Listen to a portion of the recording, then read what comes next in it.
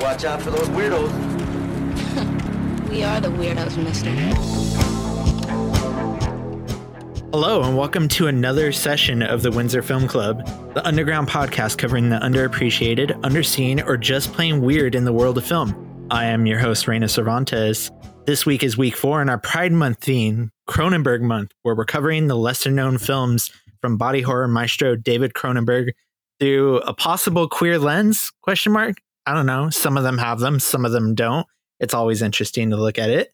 The film this week involves video games, fleshy orifices, Jude Law, and the distortion of reality as we know it. This week's film is eXistenZ, and joining me this week is BJ Colangelo. Hello, hi. Hi, hello. Thank you for joining me in this one-on-one session that has never happened on this show before. Hey, you know what? I am pretty proud of being a boundary breaker and a glass ceiling shatterer. And if that's what I can do today by being a one-on-one for your podcast, I'll take it. Yeah, no, definitely. This episode will go down in history for our pod. For our listeners who are wondering where Madison and Steph are, Madison had some severe internet issues and Steph is going on a trip. You know, it's always nice to get away, vacation and reset, you know. Lord knows I did that once I got laid off from Netflix. I disappeared for 3 weeks. I'm not jealous that you were let go from Netflix because that sounds like a shit show, but I am jealous that you had a chance to disappear from the world for 3 weeks. That is my dream. I really did. I flew to Arizona and went to Sedona and whatnot and finally saw the Grand Canyon and other stuff I never done. So, you know, it was just nice to do that. So for our listeners that don't know, who are you and what do you do? What's some stuff you've worked on or have in the works? Where might our listeners know you from? Sure. So, hi, everyone. I'm BJ Colangelo. I am an insufferable loudmouth on film Twitter. So there's that. My handle's just my name. But in terms of what I do, I am a filmmaker and a film analyst. I don't like the word critic because I don't critique film. I analyze the ever-living shit out of it. I do currently work as a writer full-time over at Slash Film. But if you can think of any horror publication from Fangoria, Bloody Disgusting, Dread Central, Daily Dead, all of them, I've written for them at some point or another. So my work is kind of all over the place. But I also make films and I am currently producing the documentary Mental Health in Horror, a documentary. And I've got some other cool stuff in the work that I can't talk about because I signed NDAs and we know how that works. Definitely. Wow, that's a very loaded resume. I must say I'm a little bbit intimidated. You should not be intimidated. I also definitely forgot because I'm an asshole and also forget things because I'm very, very, very neurodivergent. But I also do host a podcast with my wonderful, incredible wife, Harmony, called This Ends at Prom, where we analyze and assess coming of age stories in the teen girl media market, which is very fun and always ruins my credibility in horror circles where they're like, you have a podcast about teen girl movies. And it's like, yeah, a lot of horror films are also teen girl movies, but you know, that's an argument for another day. Exactly. Very excellent pod, by the way. I'm actually quite a fan of it. Oh, thanks. It's just us, you know, yelling about things aging poorly or people being unwilling to understand that, you know, time changes. You know, that's kind of how this pod ends up turning out. It's always one person yelling, this movie's good, and the other person yelling, this movie has aged like dog shit.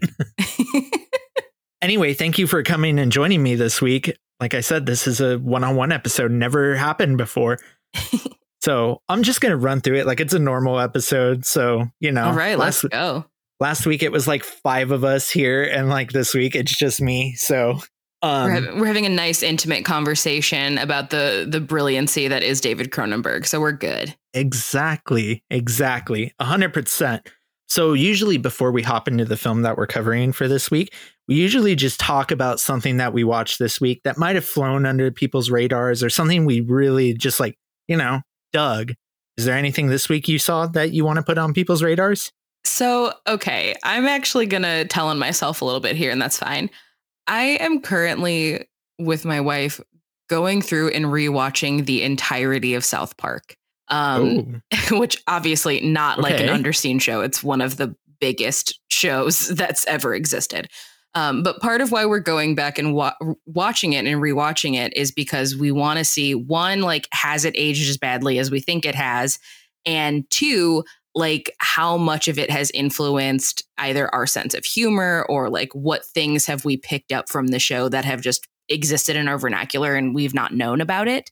So we've been rewatching it, and obviously there are some aspects of the show that have aged like milk in the sun, just atrocious. But there's a lot of it that is so refreshingly ahead of its time and like shockingly progressive for when it was released that it is like almost uncomfortable. Like, it's uncomfortable to see a show like tackle so many issues that like we're just now getting around to having discussions about. Like earlier today, we watched the episode. It's their version of like the Leave Britney Alone episode. And obviously like it's grotesque and it deals with it's also an allegory for Shirley Jackson's The Lottery. Like, there's a lot going on there. But I remember we were watching it and we're like, this is taking place in 2008 when people were like peak hating on Britney. And we are just now having conversations about like, hey, maybe that was fucked up. Like, the way we treated her was a problem. And it's like, man, when like the guys from South Park are ahead of you in terms of like assessing things that are going on, like, that's really telling. So we've just been watching that and like trying to see like, where is the mark? Like, when did they go off into like full libertarian land? Like, when did it happen? Because I'm curious and I got to know. Yeah, I kind of grew up watching South Park, and I always thought it was like one of those shows that I would never want to go back to because, like you said, there are elements that have aged like milk. But I do find like a lot of that humor to be like very progressive for the time. And I kind of think that's Matt Stone and Trey Parker's like kind of trademark, wouldn't you say? Oh, absolutely. The common belief that we have with it at this point is that the show is very much a Rorschach test, where how you react to the jokes and how you interpret it says more about you than their actual intention. Because there are some episodes where I know people have been like, this is the most offensive and terribly, portrayed thing I've ever seen. And then you go back and watch it and I'm like, not Big Gay Al's Big Gay Boat Ride is actually saying some things. Like, the Gays and Scouts episode is saying some things that a lot of people were not willing to talk about yet. And that's worth something. Definitely. They really carved their like brand out of like doing like a little bit tasteless humor, but also having some merit behind it. And I think part of it is because like what they do shows like 8 days to air, and they're like on top of like every like hot topic at the time.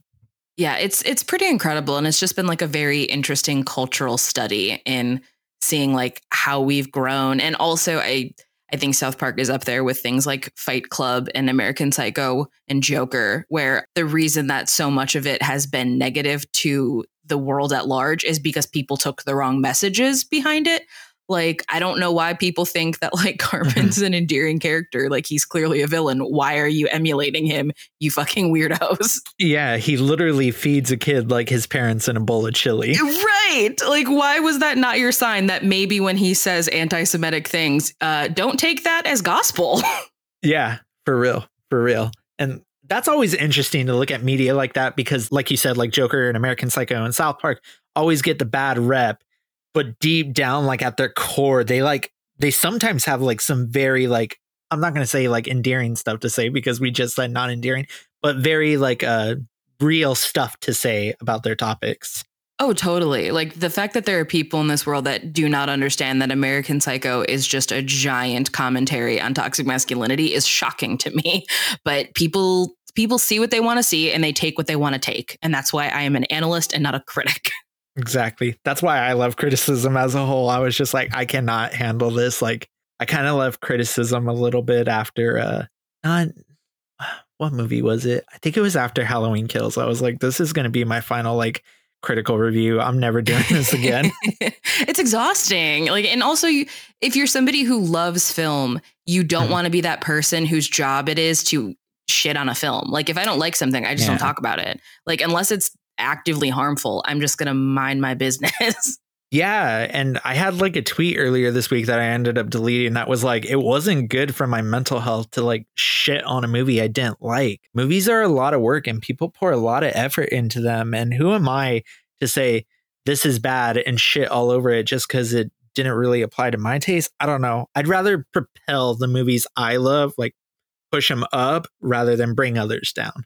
Yeah, exactly. And there are plenty of people out there who are very, very good at critiquing things negatively. And I hope that they get paid to do that work because I don't want to do it. Yeah, exactly. No, I'm in the same boat. It's like, please let there be other critics so I can know what they think. And I'll just sit here and I'll analyze Venom 2 as the queer masterpiece it is. I mean, they are boyfriends. So yes. I mean, he literally has a scene where he says, I'm out of the Eddie closet. Yeah, like it's not subtle. No, it's not. And I love it for that. But yeah, South Park's great. That's on HBO Max, right? Yeah, so currently all of the episodes are on HBO Max. The movies are on Paramount Plus, and then in 2025, I believe, it then all goes to HBO Max because they signed the deal with HBO Max before Paramount Plus existed. So they've got a couple more years on that. Isn't that wild how that happens? Like, I heard something like Jurassic World Dominion is going to Paramount Plus before it goes to Peacock because they signed a deal before Peacock existed. Yes, it's so weird that that's a thing that happens now. I mean, like, give it like, I think 2025 is the master year in which everything will kind of evened out in terms of like which distribution companies are owned by which streaming service. But for the next couple of years, it's still going to be really weird. Definitely. And speaking of weird, I guess my underseen thing this week, it's not really underseen, but I guess I'm telling on myself here as well, is I finally started The Boys on Amazon. Good for you. Yeah. I am somebody, a little background context on me is I am somebody who loves superhero comics. I grew up reading them, but am super jaded with the superhero genre of movies as a whole. So when I heard about this, I'm not surprised in the slightest. Yeah, totally. So when I heard what the concept of this one was, everyone's like, oh, you haven't seen that? That's a total Raina show. And I started it this week and was just kind of blown away by it. I watched season 1 in a single sitting. Oh, I love that for you. I was like, oh my gosh, I don't have to wait weekly for this. I could just binge this, get the whole arcs. And I had heard that it was a very adult show, but I did not know to the extent of what they meant. Oh yeah, this show goes balls to the wall and they make no apologies for it. It's great. Yeah, like season 1 spoilers, skip ahead 5 seconds if you don't want to hear. The fact that they kill one of the members of this universe's quote unquote Justice League, they kill him with a bomb that's shoved up his ass. Uh-huh. I was like, wait, what? But overall, I really do find it a smart, very biting satire on not only the business side of superheroes, but also when they try to frame certain storylines as oh, this is progressive, but the corporation's only doing it to get your money. It's I really feel that when I see something like that. Oh, yeah. I mean, it's pretty apparent once you learn that Seth Rogen and Evan Goldberg are producing the series. It's oh, a lot of this makes a lot more sense now. Yeah, it's kind of funny, too, because the writers for the corporation, their names are Seth and Evan. Uh-huh. It's a show that repeatedly I kept saying to myself, I'm like, why the fuck did it take me so long to watch this? I should have been watching this from the jump. I was a little late to the party, too. I started in season 2, so I feel you. I hear the seasons get progressively better as they go on. So my reaction was... and they get wilder. I do like how the show wears its influences on its sleeves, and it's very winking of this is what we're making fun of, and here's how it's going to play out in our universe. And I think that it's such a necessary show because, like you said, I think so many people are just struggling with superhero fatigue because it's the Avengers stuff made so much money. And then people were like, all right, that's all we're making ever again. And it can be very exhausting, even if it's something that you like, because it starts to feel very much like they made this through an algorithm and there's not a lot of soul to it. So to have something be willing to live in that world, but also critique it, it just makes you feel very affirmed by all of your own irritations that you have. Yeah. And that's kind of the feeling I had while watching The Batman, because it's a movie I love, but like you said, it does feel like algorithm, oh, Robert Pattinson, Zoe Kravitz, Paul Dano, boom, boom, boom, dark, brooding, just like the comics. as good as it does at the end of the day ultimately feel like the product of a corporation, question mark. Mm-hmm. No, I agree with you completely. And it's weird because it's like, I do love it. And it is one of my favorite movies this year, but I can willingly acknowledge that, like, yeah, I'm fucking tired of these superhero movies. Like, I need something else. Yeah. Big same. Multiple truths being held at the same time. I can love something and also be really fucking sick of it. Like, I love Pop-Tarts. I can't eat them every single day. I will get tired of them. Mm-hmm. Oh, I actually did eat those every day at the movie theater I worked at because we sold them at concessions. Oh my God. I wish I could go and get Pop-Tarts at the movies. Like, we sold the bites, but like they taste exactly the same. Yeah, they really do. I've had them before. Oh yeah, they're wonderful. But yeah, so The Boys in South Park, that's our underrated quote unquote watches for this week. Not really underrated, but two great things, two great biting satires that everybody should go watch. Yeah. And also like weirdly takedowns of hypermasculinity too. Yeah, I need our listeners to know that this was not planned. This is just how it worked out. Anyway, before we carry on into our movie for this week, let's hear an ad read from our sponsors at Super Yaki. Folks, do you love movies? Do you spend your days thinking about how much you love to watch them? The good ones, even the bad ones everyone told you not to like? It sounds like Super Yaki is the place for you. The team at Super Yaki loves movies so much that they've dedicated every waking moment of their life to bring you top quality merchandise to showcase your love for them. From bumper stickers that tell the world about your love for the 1999 classic The Mummy, to stylish hats that celebrate the fine works of Nora Ephron. They even have super soft t-shirts based off the internet's favorite collective husband, Oscar Isaac. Super Yaki brings you tangible love letters to the movies and filmmakers that you can wear with pride. Plus, the team at Super Yaki screen prints all their apparel using eco-friendly, 100% water-based inks and ships with compostable poly mailers for an environmentally friendly alternative to online shopping. And for our listeners, you can enter the code SUPERWINDSOR in all caps to receive 10% off your entire order. If the spirit moves you, find them at superyaki.com. Let's watch more movies. Okay, welcome back. BJ, you ready to talk about this weird, wonderful movie you brought this week? I'm so excited because I genuinely don't know if I'm ever going to get another opportunity to talk about eXistenZ. Ooh, yeah. Let me read some facts. The film we're covering this week is eXistenZ, written and directed by David Cronenberg, starring Jude Law, Jennifer Jason Leigh, Willem Dafoe, Ian Holm, and Sarah Polley. The film follows a game designer on the run from assassins as she must play her latest virtual reality creation with a marketing training to determine if her game has been damaged.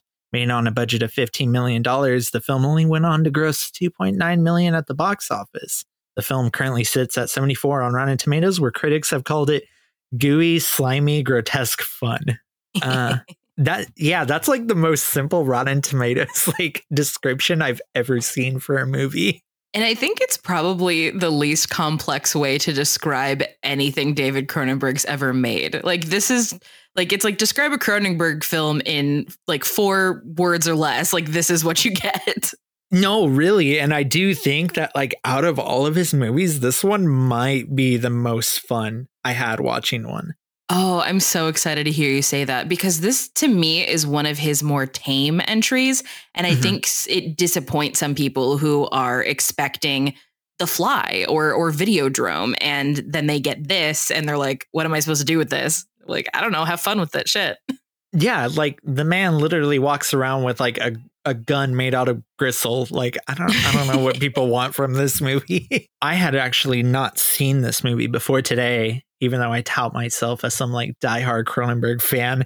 So this was a wild first watch because I didn't really know what to expect. Had you heard really anything about it up until this point? Like, because some of Cronenberg's movies end up having, I guess, like a world around them. And like everybody knows, like, long live the new flesh with Videodrome, even if they haven't seen it. So did you have any inkling before this, or was this just totally flying blind? So I had like a rough idea that it was like about video games. And I had made a joke during our Crash episode last week that like one of my serious like goals as a filmmaker, if I ever start making movies, is that I wanted to remake Crash in virtual reality. And one of our guests for that week went, well, that's just eXistenZ. And I was like, wait, what? And he was like, don't worry, you'll watch that movie. You'll get what I mean. And I'm like, good God. So watching this, I was partially blind. I just knew it was about a video game and that had a cool cast. It was one of Cronenberg's like quieter releases. Like, I want to know like your like origin story with this movie. Like when did you first see it? Like, what was your takeaway from it? Sure. So I saw this movie wicked young. I was 12 or 13 because for your listeners who are not familiar with my work, I talk about it quite frequently, but I grew up really close to a video store and my parents had a standing agreement with the video store clerks that I was allowed to rent whatever I wanted, like regardless of age, regardless of rating. They like signed paperwork, all this nonsense. So I could just go in and this video store's back room, which is normally like where porn is, like that's where horror was for this store. So I'd be like a little 7-year-old just like marching my way into like the horror section and being like, this looks cool. Let's watch it. Oh my. So yeah, eXistenZ I ended up seeing a couple years after it came out, just because the box cover art was interesting. And I liked the stylization of eXistenZ with the capital X and the capital Z. And I think my initial thought was, is that eXistenZ? Is it existence? What is this? I need to know. Like, I just needed to know how it was correctly pronounced. So I brought that home. And obviously the image that was on the front is Jude Law with the fish gut gun.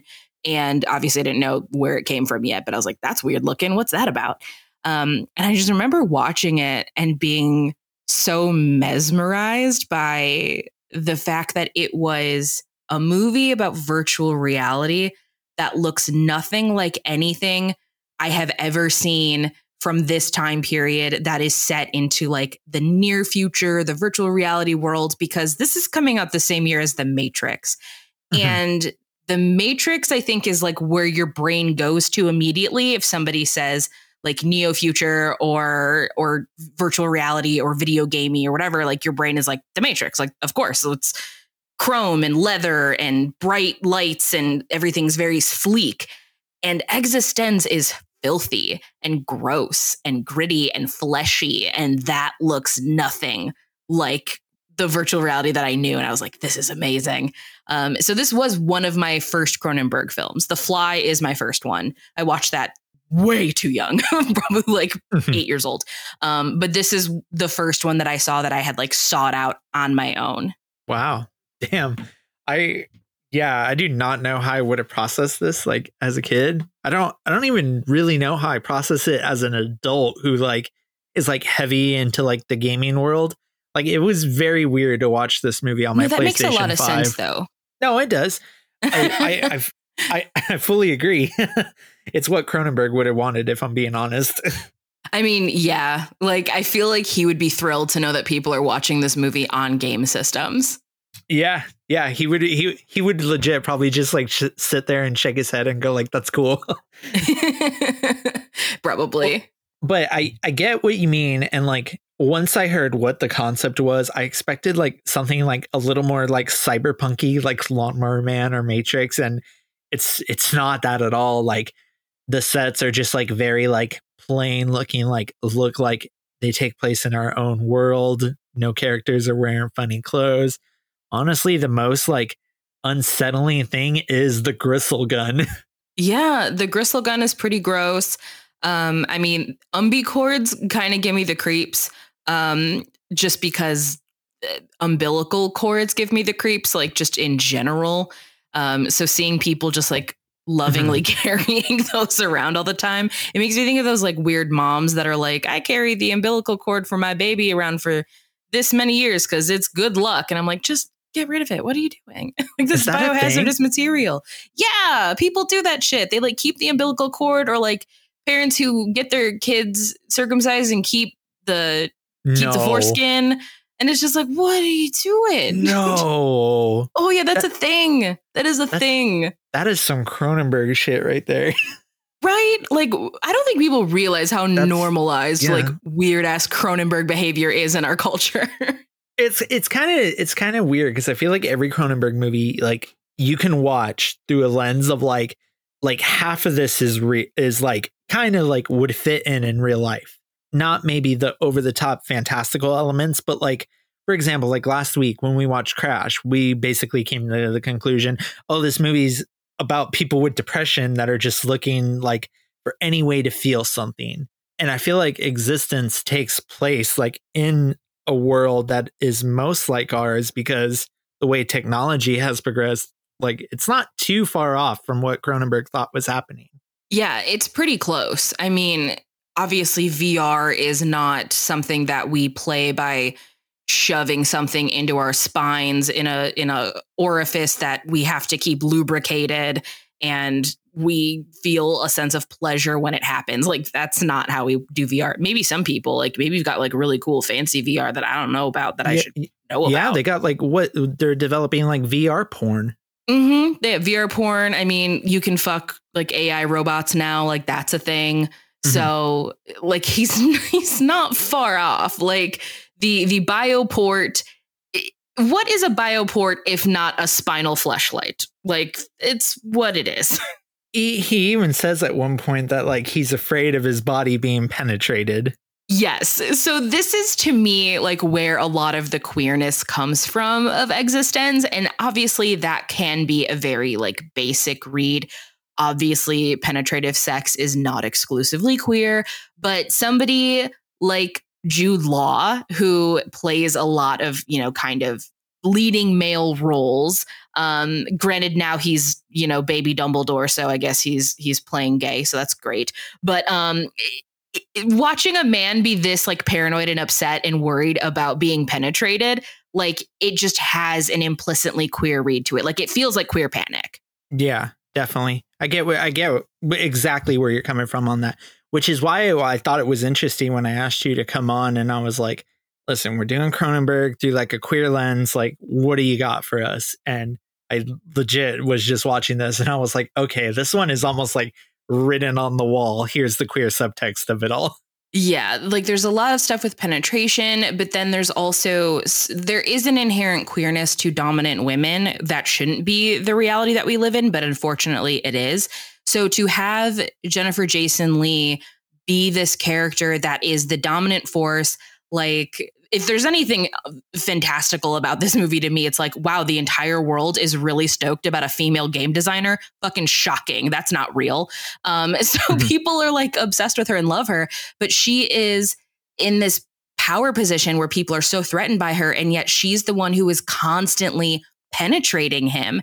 And like, again, general blanket statement, you do not have to be a man who enjoys being penetrated by a woman to be queer. Like that is just a fun behavior for all, but there is a queerness to that because it is an interaction that is outside of the heterosexist norm. And that to me is really cool. And I love that it's Jennifer Jason Leigh, who is one of my longtime celebrity crushes. Oh my gosh. I was so stoked, like as an Annihilation fan, to see her like pop up in this. Oh yeah. She's just fantastic in this. I love that she has like the same hairstyle as every made-for-TV movie that Mary-Kate and Ashley starred in. I'm a huge fan of that. But Jennifer Jason Leigh in this is just such a delight. And I learned in a little bit of research I did for the show that apparently she was cut out of Eyes Wide Shut because she couldn't come back for reshoots because she was doing this movie. And I love that she prioritized a weird-ass Cronenberg movie over a Kubrick movie. Like that's some punk rock shit. It's pretty great because like we talked about that last episode. I keep referencing the Crash episode we did because Holly Hunter also prioritized working with Cronenberg over everything else. So I think at this point in his career, he was building up this reputation as like, oh, he's one of the directors you want to work with. Absolutely. And I mean, look at the material that he gives actors to work with. It's interesting and it's weird, and they're likely not going to get to play a role like this ever again in their career unless it's with him. Mm-hmm. And you have those very endearing like stories that people tell about Cronenberg and how his sets are very like welcoming and like everybody gets along. Yeah, I've never heard a bad thing about Cronenberg from either the actors that have worked on his sets or on the sets that he's worked, because he also pops up every once in a while as an actor. It's been pretty universally positive. Which is the total opposite of what you hear about like the director Stanley Kubrick of Eyes Wide Shut. Right. You know, Stanley, let me do hundreds of takes and torture Shelley Duvall. Kubrick. Yeah, sure. What a hack. I mean, you totally like hear stories about that. And then you hear about like why Jennifer and Jason Leigh prioritize this over Eyes Wide Shut. And it all starts to kind of click in place. 100%. Yes. Like, because why would you want to work on that environment? I understand the accolades of working for somebody with such a prestigious reputation, but ultimately, like, it's a job. Why would you want to work a job that's going to suck? Exactly. I do like how you brought up the female game designer, everybody losing their minds, because there's like a little like real life parallels with that. Not a little, like kind of a lot, like eventually like what went on in the gaming industry. Yeah, it's like Cronenberg low-key predicted Gamergate. A little bit in a way, like, because you got to think like when not too long after, like in 2007, you had like Assassin's Creed happen, and Jade Raymond was like the face of that game and the face of Ubisoft at the time, and everybody absolutely adored her. Yeah, and like I feel like that was a world that I couldn't imagine have existing in 1999. Like, no way in hell. It's definitely pretty wild how Cronenberg movies have a tendency to predict real life events intentionally or not. Yeah, I think over at Slash Film, actually, I think somebody did an article that was like all the times that Cronenberg predicted the future. And if there's enough to make a list on like a film website, that's saying something. Oh, 1,000%. And I don't know if it's just Cronenberg. I honestly think it's just him like observing the world at the time and seeing where things are going. I think he's got a very good like ear to the ground on what's happening in the world. Agreed. I also think that he is one of those directors that understands humanity and just like the impulses of fellow man more than most. Like, he has such a good read on how people would react if put in certain situations. And that's why he just keeps getting proven over and over again. Like, he's as much like an anthropologist as he is a filmmaker. He's just spot on in how he assesses the world around us. 100% agree. Like, it especially blew my mind recently when he was talking about, it didn't blow my mind because I saw it, but it blew my mind to hear him come out and basically say like Crimes of the Future has like a lot of like trans allegories in it. Oh yeah. Like, he's just always been ahead of the curve, like always. And obviously transness is not a new thing, but in some people's minds it is because they're dumb. And the fact that he says it so matter-of-factly, he's like, yeah, of course this is an allegory for this. Why? What else would it be? And it's almost like he's insulted that anybody would assume that he wasn't smart enough to make that connection himself. Yeah, in a way, I totally get why he would be insulted, because he's like, I've been doing this for God knows how many years, and you guys don't think I know what I'm doing by this point? Right. Absolutely. I mean, because like the way that I view the world of eXistenZ, right, is you see the world that they believe that they're in, because obviously we're doing some Inception ass like virtual reality within virtual reality within virtual reality kind of shit. But the world that they believe to be real is kind of grimy and kind of run down and not really well maintained. And it's like, well, yeah, if something existed where we could just plug ourselves into a game and be into a better version of our own reality, why would anyone invest the time in the upkeep of our actual reality? So like the future wouldn't be shiny and chrome. It would be falling apart and Willem Dafoe is working at a gas station. Mm-hmm. Yeah, it's like the opposite of like, it's like a more like sincere thing of like what Ready Player One was trying to do. Totally. Yes. 100% yes. Which I always find interesting, because I always find Cronenberg dystopias to be far more accurate than other sci-fi dystopias. Yeah, because I don't think he's playing in the world of fantasy as much as it's, you know, the not so near future. And there's always going to be some fantastical elements to that. He's basing everything in reality. Like, it's a reach out and touch reality. And that tends to be how we actually live. It's like people in the 50s were like, by 1985, we're going to have flying cars. And it's like, you're crazy. No, we're not. But like Cronenberg knows that. He's like, I'm not making these big swings because that's outside of the realm of possibility. I'm going to make something that feels so close that it makes you uncomfortable because you see that it's coming too. Exactly. And I feel like this is the movie that like it really like kind of clicked in my mind to me. Because I was like, oh shit, like a lot of this ended up coming to be. Like you can get your virtual reality headsets, you can get your VR porn, you got female designers being pulled on stage at like E3 being touted like, look at our like diversity, like celebrate us. While terrible shit just happens behind the scenes. And we are getting to the like the precipice of like deep fakes and AI and whatnot, that the lines between reality and like digital worlds are being blended in an uncomfortable way.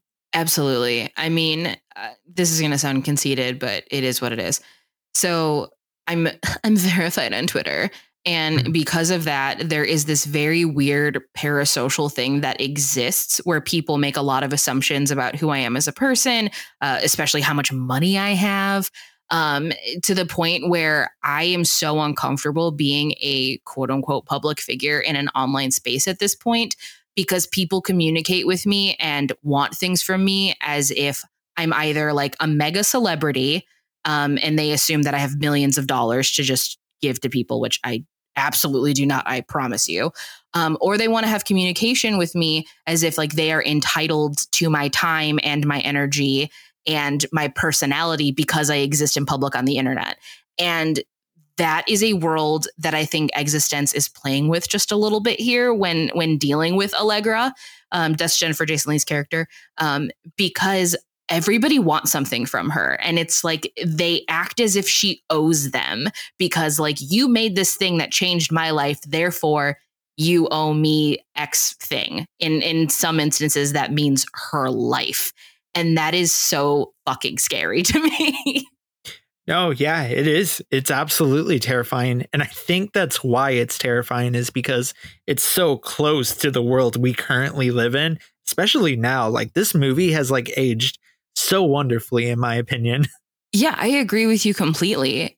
I think that it's aged better than a lot of the, like, I guess the cyber futuristic world that we were playing, because we loved that at the turn of the millennium. We were all about like, what's the Y2K going to look like? In Jason X, it means that we're going to have tank tops worn backwards. But this feels like very, very realistic.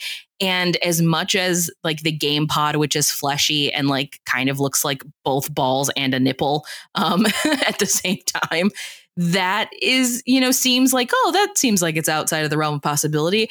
But then like, that fleshy things exist. Like I mentioned, like fleshlights earlier, like you can buy just broken parts of people's bodies to use them for your own pleasure. I follow an Instagram account called Dildo Nightmares that I love, and it will frequently show just like horrifying sex toys people have invented where it's like a full butt, but it also has a mouth like right above the butthole, like just weird stuff so that people have like their own plaything.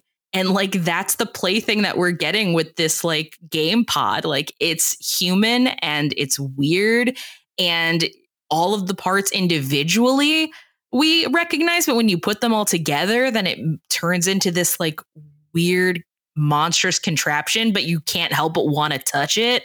Like that's this movie for me. I definitely like see that and have seen that firsthand. Full disclosure, I have a friend who is in the adult industry. I will not name her ever publicly, but we went to Spencer's Gifts one time and there was a fleshlight of her, and it was like this weird moment where like I guess it kind of clicked in my head. I'm like, you can just go in and buy a replica of somebody's parts, and it's like weird. It's invasive. Like it's weird in the fact that like it's based off of somebody. Yeah. So I did a short film a few years back that starred Joanna Angel. And so I know Joanna Angel, and like I've, seen her plenty of times since then.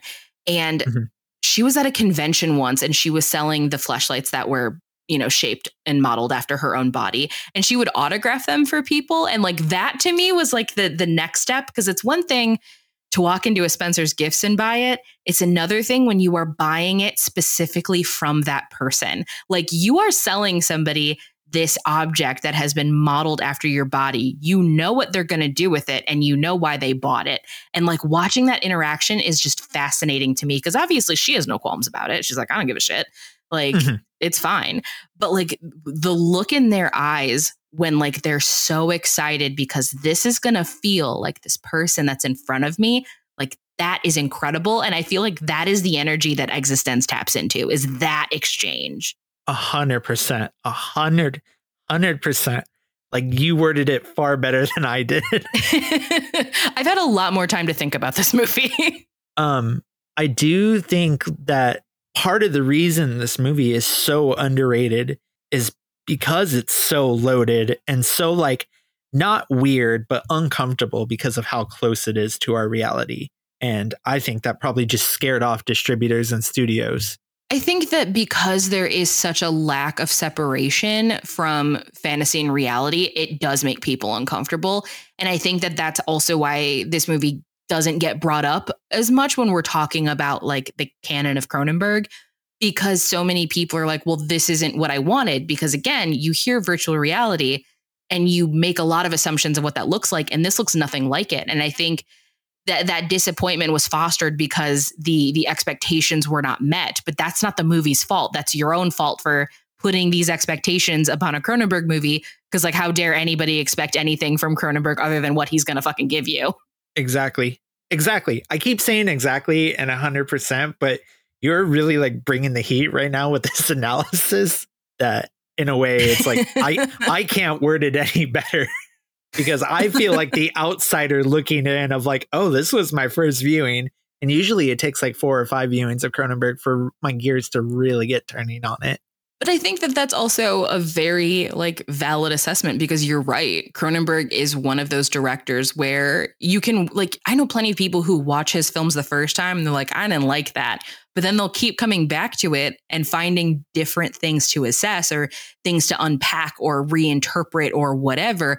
And it just becomes fascinating. Like Cronenberg's filmography is like when you scraped your knee as a little kid, like those gnarly scrapes that if you got them as an adult, you'd probably go to the hospital. But as a kid, it's like, man, put some dirt on it and walk it off, where it just starts healing and it's oozing and it's gross and it starts scabbing. And then you just want to pick the scab. But at the same time, you're fascinated by watching it heal. Like that is what his movies do. Like it's painful and gross and you should leave it the fuck alone, but you just want to keep picking at it. And the more you pick at it, the more kind of, I don't know, relief isn't the right word. I guess just satisfying it becomes. Like, I know it's bad to pick the scab, but I want to because it's satisfying.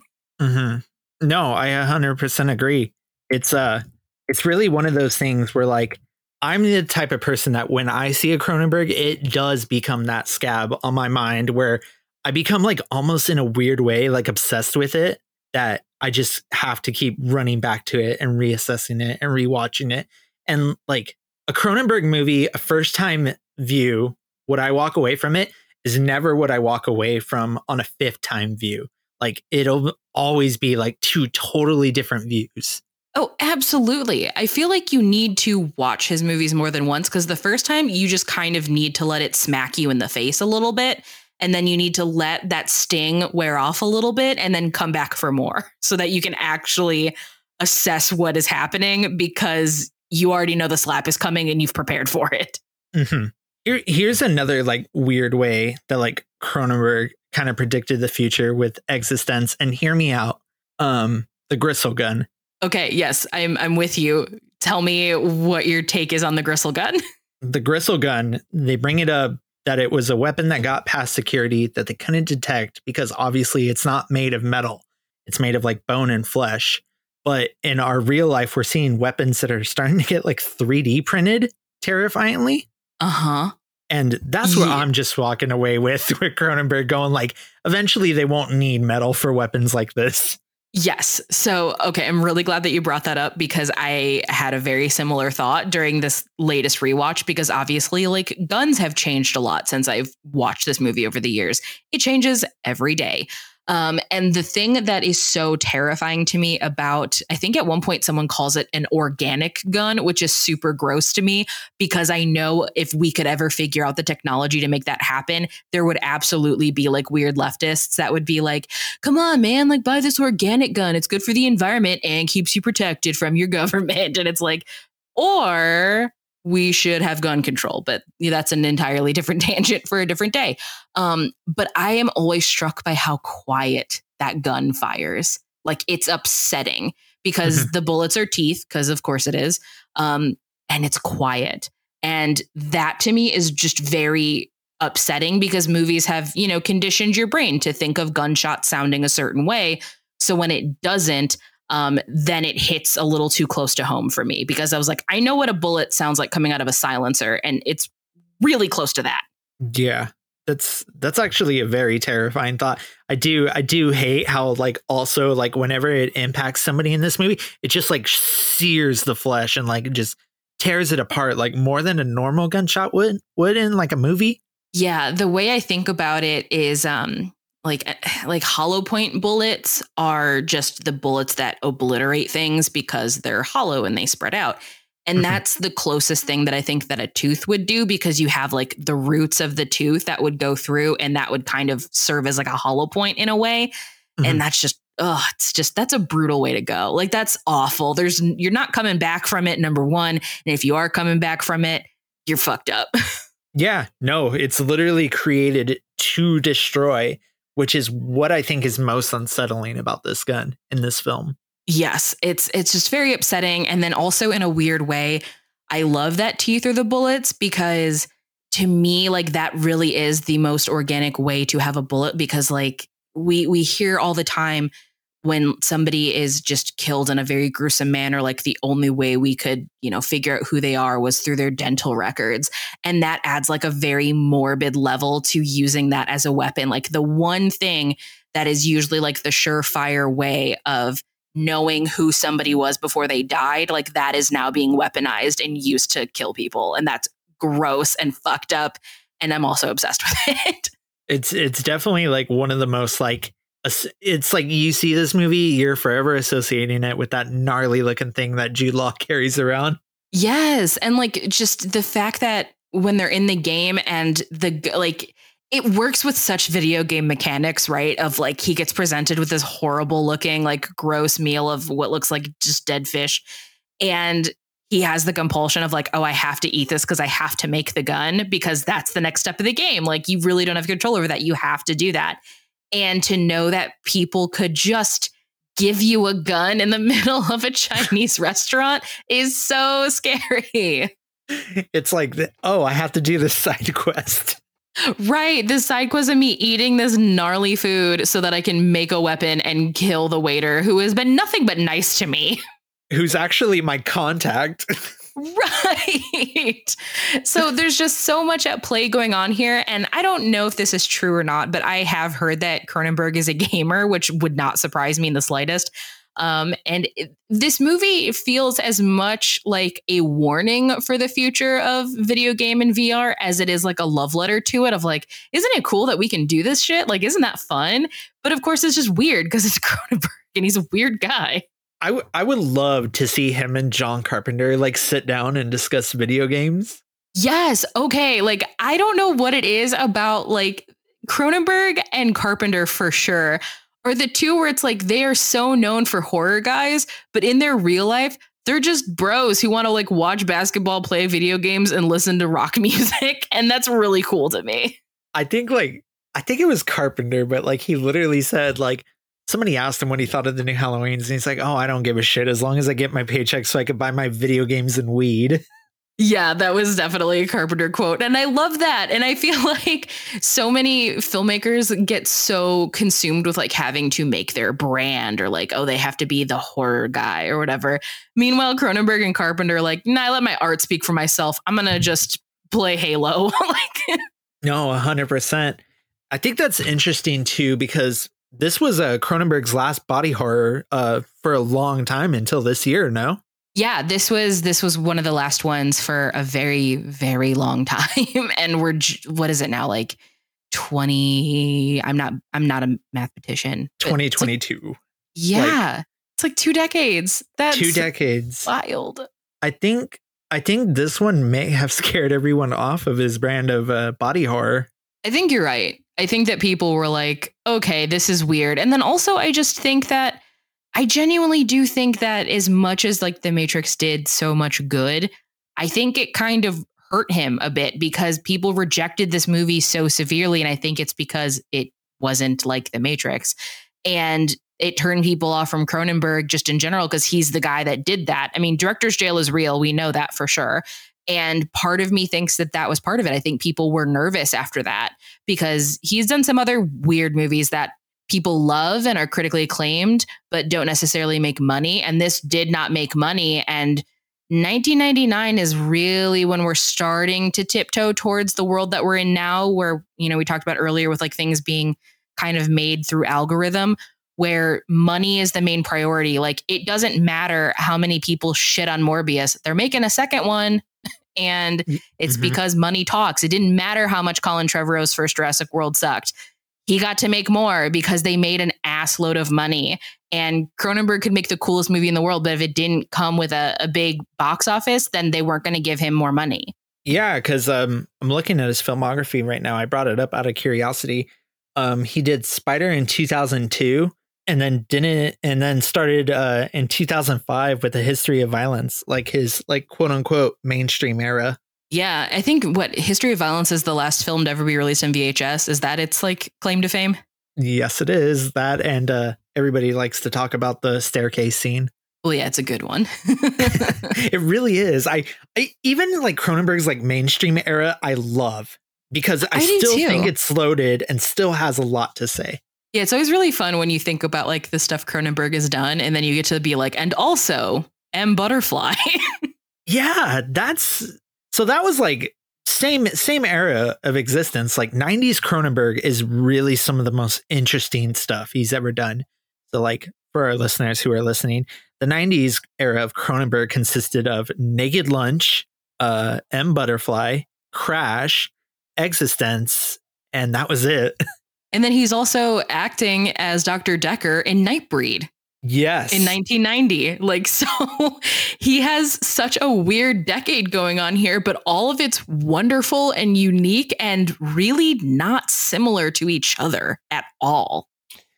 In a weird way, that 90s era of his is like vastly underrated. I think so, too. It's also, maybe this is a hot take, maybe not. This is also his queerest decade. Like this to me is when his movies are the most like on Front Street queer, either subtextually or just straight up textually. And the fact that this is also his underrated era, I feel like that's not a coincidence in the slightest. No, absolutely not. Whether it's this Jude Law talking about being afraid of penetration or the full blown gay sex scene in Crash, it was really like it's not like subtle either. It's like there in front of your face for you to see, and people like either don't want to acknowledge it or just don't watch movies from this era. Yeah, totally. And I mean, in eXistenZ, like there's so much like orifice play just either through the game, like literal play with the game, but also they're constantly lubricating it, they're touching it. And what I also find so interesting is that when Jude Law talks about getting that bioport put in and he's like, how does it not get infected? It's just, you know, like an opening that's been put on me. Your brain immediately is like vagina. Like that's where it goes. It's like, it's a vagina thing. And instead of making that joke, Jennifer Jason Leigh opens her mouth and sticks out her tongue. And I'm like, oh, Cronenberg, you cheeky bastard. You're so smart. Like you knew that we're all a bunch of weird perverts that went to vagina. And you were like, I'm talking about your mouth. Cronenberg is that weird pervert that's like one step ahead of everyone. Oh yeah, he's like king pervert with like John Waters, where like he knows where our brain is gonna go, so then he's already figured out how to circumvent what we were thinking about, so that it makes us feel like the weirdos. Oh, 100%. Like you know damn well when they shot that bathhouse scene in Eastern Promises, like he knew all of us were just gonna be talking about Vigo's dick in that scene. Totally. He knows what he's doing. And that's what makes all of his work so brilliant, because you know that it's intentional. None of this is by accident. This isn't like a weird read that we're applying to it. Like, he knew what he was doing and he was waiting for us to find it. 100%. I think we may have found the reasons why this movie kind of just like slipped under everyone's radar. It's pretty queer, though not on the surface. Well, maybe on the surface, however you want to read it. And, you know, it just came out in that era where like The Matrix did a lot of good for sci-fi, but also ruined it in a way. Mm-hmm. Definitely. I think that's what we're dealing with here. Yeah, because like I remember sci-fi going forward after The Matrix, everything had to be shiny and chrome. Everybody had to be wearing black leather, like be very high sci-fi. I don't know. It was refreshing to watch this movie and go like, oh, it's sci-fi, but not in the way you would expect. Yes. And I love that. I mean, my favorite episodes of Black Mirror are the ones that don't feel like ultra sci-fi, shiny and chrome. They're the ones that feel like a little too close to reality to where I can reach out and touch it. And, you know, sadly, they don't have fleshy game pods in that show, but I'll always have eXistenZ. And at the end of the day, isn't that what sci-fi is supposed to be? Like science fiction, like it like sci-fi to me is at its best when it's within the realm of possibility.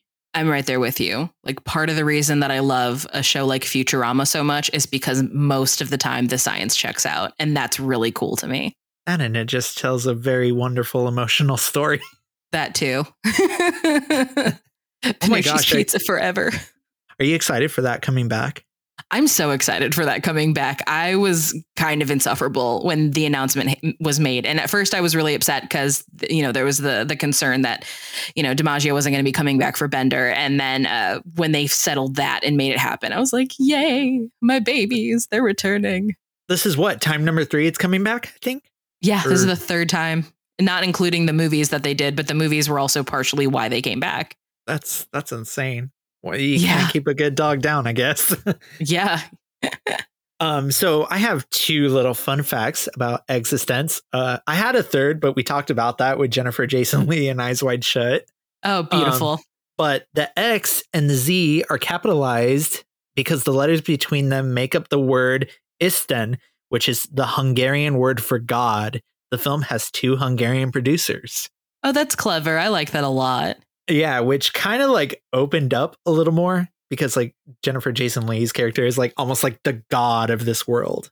Oh, yeah. There's like a lot of like God and Madonna things happening with her character. Like, she refers to the game as her baby all the time. Willem Dafoe has that big speech about art is God and all of that. So that tracks. It's interesting, too, because like the ending where they get out, spoilers for nobody that's seen this, but do you think that they're still in the game at the end of the movie? So that is the $1 million question. And I've decided that if they are still in the game, I love it. If they are not in the game, I also love it because I love long cons. And if they are realists, that's really interesting to me. And it's also even more interesting to me if realists, or, you know, the people that are anti blurring the lines between reality and fantasy through virtual worlds, if they are that good at the game that they could win the game, essentially, that's really cool to me. So I'm okay with either read of it. I like to believe that they are still in the game. That's super interesting. I actually love that reading because I walked away with the reading of like, oh, they're out of the game. Jennifer Jason Leigh went in the game, started playing God, and still played God when she got out by exposing herself as a realist. I think, yeah, either way you slice it, it's still good and it's still interesting. Oh, 1,000%. It's one of the most fascinating endings out of any of his films, I think. I think this and Crimes of the Future have the 2 most fascinating endings. I mean, if we're going to connect him back to Carpenter, it's the same ending as The Thing. And I think that's really cool. Very ambiguous. Like, let's see Christopher Nolan do that with Inception. Yeah, he can't. He wishes. 100%. And the other fact I have is the motel in this film is the famous Rosebud Motel from the hit show Schitt's Creek. That obviously was like a new thing for me because Schitt's Creek has come out much later. So upon the rewatch and, they pull up to that hotel, my wife and I both were like, oh shit, it's Rosebud Motel, which makes sense because he's also Canadian and that's a Canadian show. So duh. It was pretty great because I actually read that before I watched this. So I just like could not get it out of my head. I was like, what lost episode of Schitt's Creek is this? Could you imagine like David and Alexis having to play eXistenZ? What a great game that would be. Oh my gosh. They should have done an episode with that where like David has like the fleshy gun and he's just like, ew. He like, and Alexis doesn't want the umbi cord put in her back. Just, ew, David. No. They're just grabbing napkins when they have to touch anything. Oh, that's a world that I need. I need a Cronenberg Schitt's Creek crossover. Canadians, make it happen. I'm actually surprised he was never in an episode of that, considering how many like productions he just randomly shows up in. That's a really good point. That's true. like he showed up in Star Trek of all things. He just goes where he's needed at this point. I loved him in Jason X since that movie got mentioned earlier. Yeah, Cronenberg's fantastic. Part of me likes to believe that just a bunch of fanboys who get to make movies are just like, what if I just call David Cronenberg? And he's like, hell yeah, I'm here to support the young arts. Like, I can't imagine him saying no to something. I feel like he would. I feel like he would just like randomly show up. Like if you were like filming in Canada and it was like, why not? Yeah, exactly. Like if you're filming somewhere that he can get to and go home at the end of the night, I don't see why he would say no. Mm-hmm. And full disclosure, that is not a call for people to just start harassing David Cronenberg to be in their movies. Mr. Cronenberg, be in my Spider-Man fan film. No, I'm kidding. I do want to say before like we get out of here, some of my closing comments on eXistenZ is I think we're seeing a repeat of like the reception of this movie with Crimes of the Future. Oh, okay. Like let's not sugarcoat it. That movie was not a hit with audiences. No, they're not liking it at all, which makes me just more excited because that means in like 10 years from now, we're going to be talking about culturally what a brilliant misunderstood masterpiece it is. And we can be like, we were there on the ground floor. So in 10 years, if this pod is still running, I can ask you back to do that episode. Perfect. See, we're in the long con. I love a long con. But I do like, I saw it in the theater and like there were like 10 people in my theater and they like all walked out by the end. Really? I kind of live for those moments, if I'm going to be honest. It was great. I saw it like in sort of a conservative part of Arizona, which might explain it. Probably, yeah. But I was like, oh, there's actually a good amount of people here because we went at like 10:45 on a Saturday. Oh, yeah. That's like the crowd that's just trying to use up their AMC membership points. Yeah. And like somebody said, it's kind of funny that we're seeing Crimes of the Future at brunch time. But two, like, yeah, by the end, it was just me and my two friends. And we're like, oh, wow, literally everybody got up and walked out at one point. That makes me think of the last movie that I saw in theaters before pandemic quarantine happened was The Hunt. And my wife and I were still living in Cleveland at the time. So we were in an Ohio theater. People were not jazzed on that movie and they were not happy. No, they probably saw the political stuff and went, what? Yep. They were like, we're not staying around to get to the end of this. We are leaving because we feel offended. Wow. Well, for our listeners also, we are recording this on the day that Crimes of the Future has officially hit digital video on demand. Ooh, and everyone can be creeps at home. Yeah, listen, we got an episode coming up and go ahead, buy it, get creepy, buy eXistenZ as well. I would 100% recommend this movie. I am like gonna like say that this is probably in my top half of like my Cronenberg ranking. I really love that. I like did not expect it to be what it was. And it's one that I already kind of want to rewatch. I'm like, what if I rewatched it after this recording?